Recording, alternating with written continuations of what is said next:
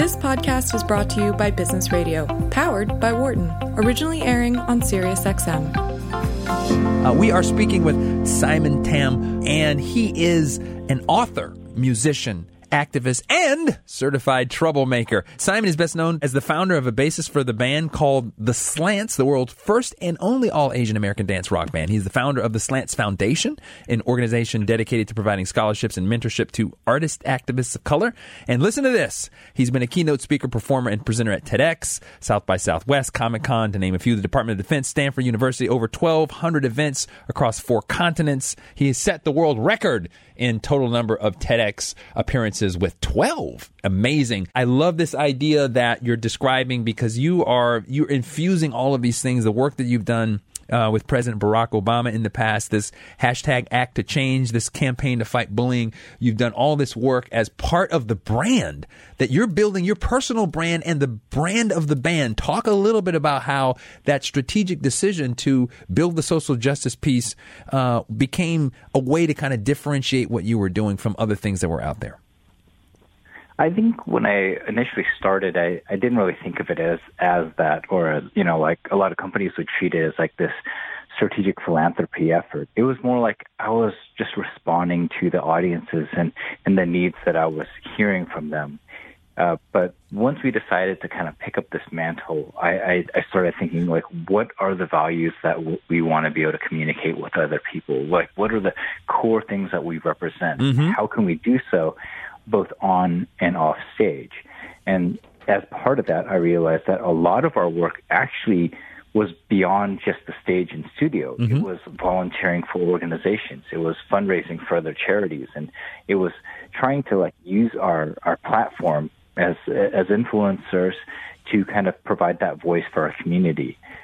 And one of the great things that I started realizing is that the more you give to the community, the more you kind of get back. Like, mm-hmm. you get back far more than you could ever give to other people when you're generous, when you're sincere about it. And so that's how all these opportunities opened up. Like, the White House and the Department of Defense called us only after we were pouring out support for our community for many years. They watched us do work like kind of get out to vote mm-hmm. campaigns where we helped increase voter participation in the Pacific Northwest, mm-hmm. where they saw how we raised enough money to rescue a family of refugees from North Korea. Wow. Like, all these things built up all this kind of goodwill within our community that when the time came for the really big opportunities, people said, well, of course, use this band. They've been consistent. They've been frequently contributing to our community. And it allowed us to build this solid reputation with a very, very solid body of work behind it. This is an amazing story. Simon, I want you to definitely spend a little bit of time now talking about the band and the controversy associated with the band and your journey with the Supreme Court. So in 2009, a friend of mine who's an attorney recommended that I apply to register for our trademark. Mm-hmm. It's something that's actually very common for bands to do because, mm-hmm. As you're out in the headlines, you want to make sure that other bands aren't hijacking your same name mm-hmm. and using it on their own. Mm-hmm. In fact, I actually ran into a situation where that happened. Oh, really? Yeah, actually 2 other bands, one in Arizona, one in Colorado, both started calling themselves the Slants. And I only knew about it because fans bought tickets to the wrong band. And when I tried to straighten it out with the venue refused to give them their money back. Oh, interesting. So my friend's like, you gotta actually apply for this trademark. So now, sorry to interrupt this, Simon. Were these just copy bands, or because they had heard about you and your band's success, and they said we're just going to straight up copy it, right? I'm not exactly sure. They weren't Asian bands. They sounded totally different. Wow. So I'm not sure if it's just that slant mm-hmm. is a pretty common phrase, or because they saw this momentum behind our band. I'm not exactly sure, mm-hmm. but whatever the situation is, you just can't go calling yourself the same name as somebody else. People shouldn't go around calling themselves the Beatles. So, right. These things exist for a reason, and that's to make sure that fans don't get confused. Right. So I was like, okay, applying for a trademark seems like a good idea. The problem is a few months after we applied, the trademark office comes back to us and says, you can't register the slants because that name is disparaging or offensive to Asian people. Wow. And of course, I was like, wait, we're Asian people. Most of our audience, most of the work we've been doing for 2 years was in the Asian community. So I was like, where are they getting this information from? And sorry, to make sure I have this right, Simon, what was the governmental agency and or body that made this declaration to you and your band? That was the U.S. Trademark Office. Okay, the U.S. Trademark Office says we are not going to register this name because we believe it is offensive. That's what they said to you. Yes. Wow. Yeah, they're using an old provision of law called Section 2A of the Lanham Act. Basically, it was written in the 1940s. It says you can't register stuff that the government thinks might be scandalous, immoral, or disparaging. Interesting. And the funny thing is, for them to be able to justify a denial, they have to find what's called a substantial composite of the group to be offended. So they would, in this case, have to find a ton of Asian people who are upset by our name. The problem is they didn't find a single one. Because all of the Asian fans were understanding of what the whole premise of the band's brand was all about, right, Simon?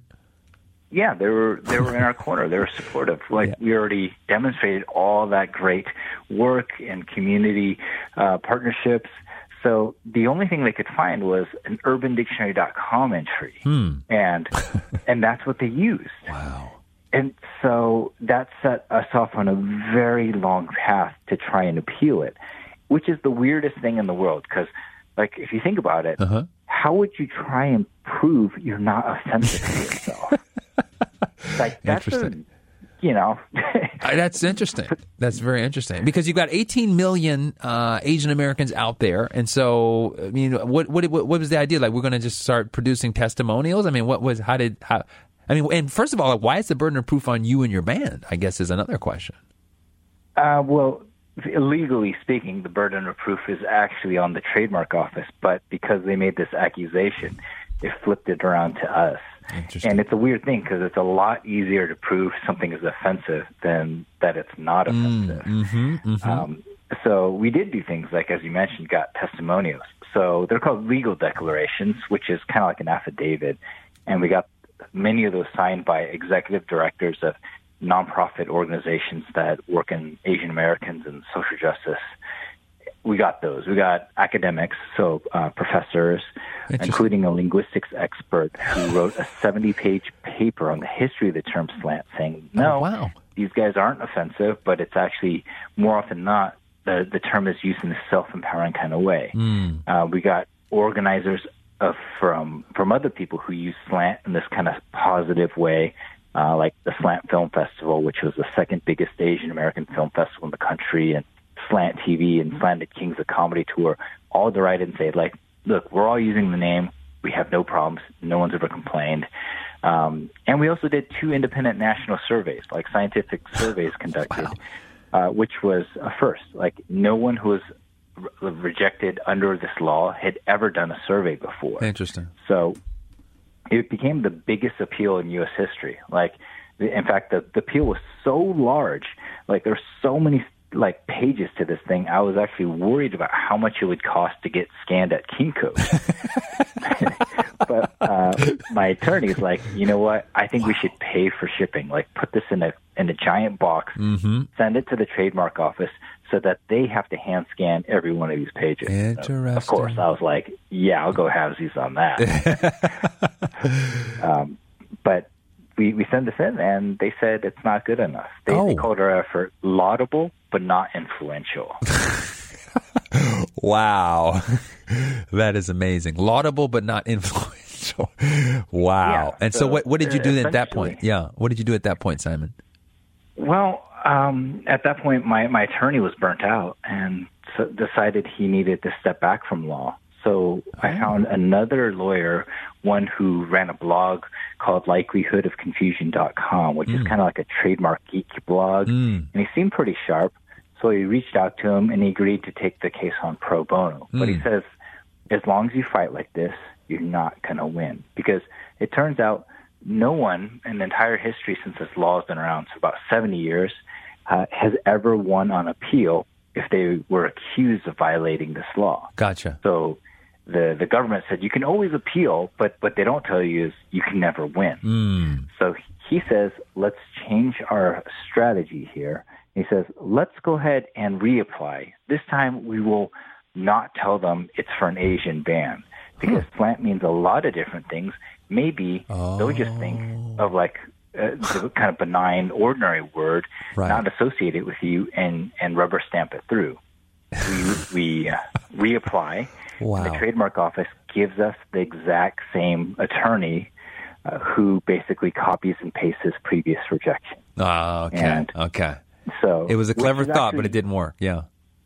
Yeah, but in doing so, they actually broke their own rules, because according to their procedures manual, you're actually supposed to do a fresh search to see the context of the trademark, to see if it's changed. And he didn't actually do that. So we started appealing on these like very procedural and evidentiary-based issues. And then meanwhile, we found out that the government didn't have a problem with slant before. There were over 800 other trademarks registered with the term slant. So we're like, why this ban? What's up with this ban?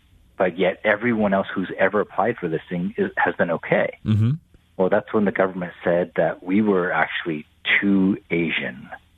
Oh, wow. This goes from bad to just bizarre. This is amazing. Yes, their exact words were, it is incontestable that the applicant is Asian and part of an Asian ban. So it basically, their logic was, well, if you go to the slants.com and you see those words, look at the faces next to them. How could anyone not think of racial slur? But that's a more convoluted way of saying anyone can register the slants as long as they're not Asian. So in a sense, to fight against racial discrimination, they were actually discriminating against me racially. Right. Interesting. And we challenged this on and on for a few more years. Wow. Eventually, it went before the U.S. Supreme Court, and the court decided, hold on a second, let's take a step back and decide, is this law even constitutional, or does it violate the First Amendment? And that's where we argued, yeah, we think it's unconstitutional because it's an abridgment of freedom of speech. Interesting. And so the Supreme Court ruled in the slant's favor, yes? Unanimously in our favor, yeah. That's amazing. I mean, this is incredible. I mean, this is like, what band in history has ever had this kind of event happen to them? This is amazing stuff, Simon. It's funny because a lot of times people are like, well, did you ever imagine it would happen and all this? But I'm like, how does anyone think, oh, I'm going to go to the Supreme Court because I want to name my band the Slant? No one can predict any of this. No one can predict any of this. Yeah, we're just trying to take it one step at a time, and we were very perhaps naive in thinking, oh, let's just register this trademark, everything's going to be fine. We didn't realize that it could even be controversial because we never received a single complaint. It only became an issue once the government made a big deal out of it. Gotcha. I love this because this is pointing to the power we've been talking about in this program today, Simon, the idea of activism and controversy and how all of these things play into the role of marketing and business leadership and branding and things of that nature. So this is an amazing, absolutely amazing story, and I'm so glad that you shared it with us, because I think that one of the major points here is that when you do something in business that tries to infuse this caring aspect, this desire to impact others in a positive way, you're actually creating a lot of great goodwill for your brand. And so you're setting yourself up to have a deeper connection and set of relationships with your consumers. Simon Tam, thanks so much for coming on the show tonight. Thank you so much for having me. Excellent. Listeners, you can find more about Simon at, wait for it, theslants.com. You can also follow him on Twitter at Simon the Tam, one word.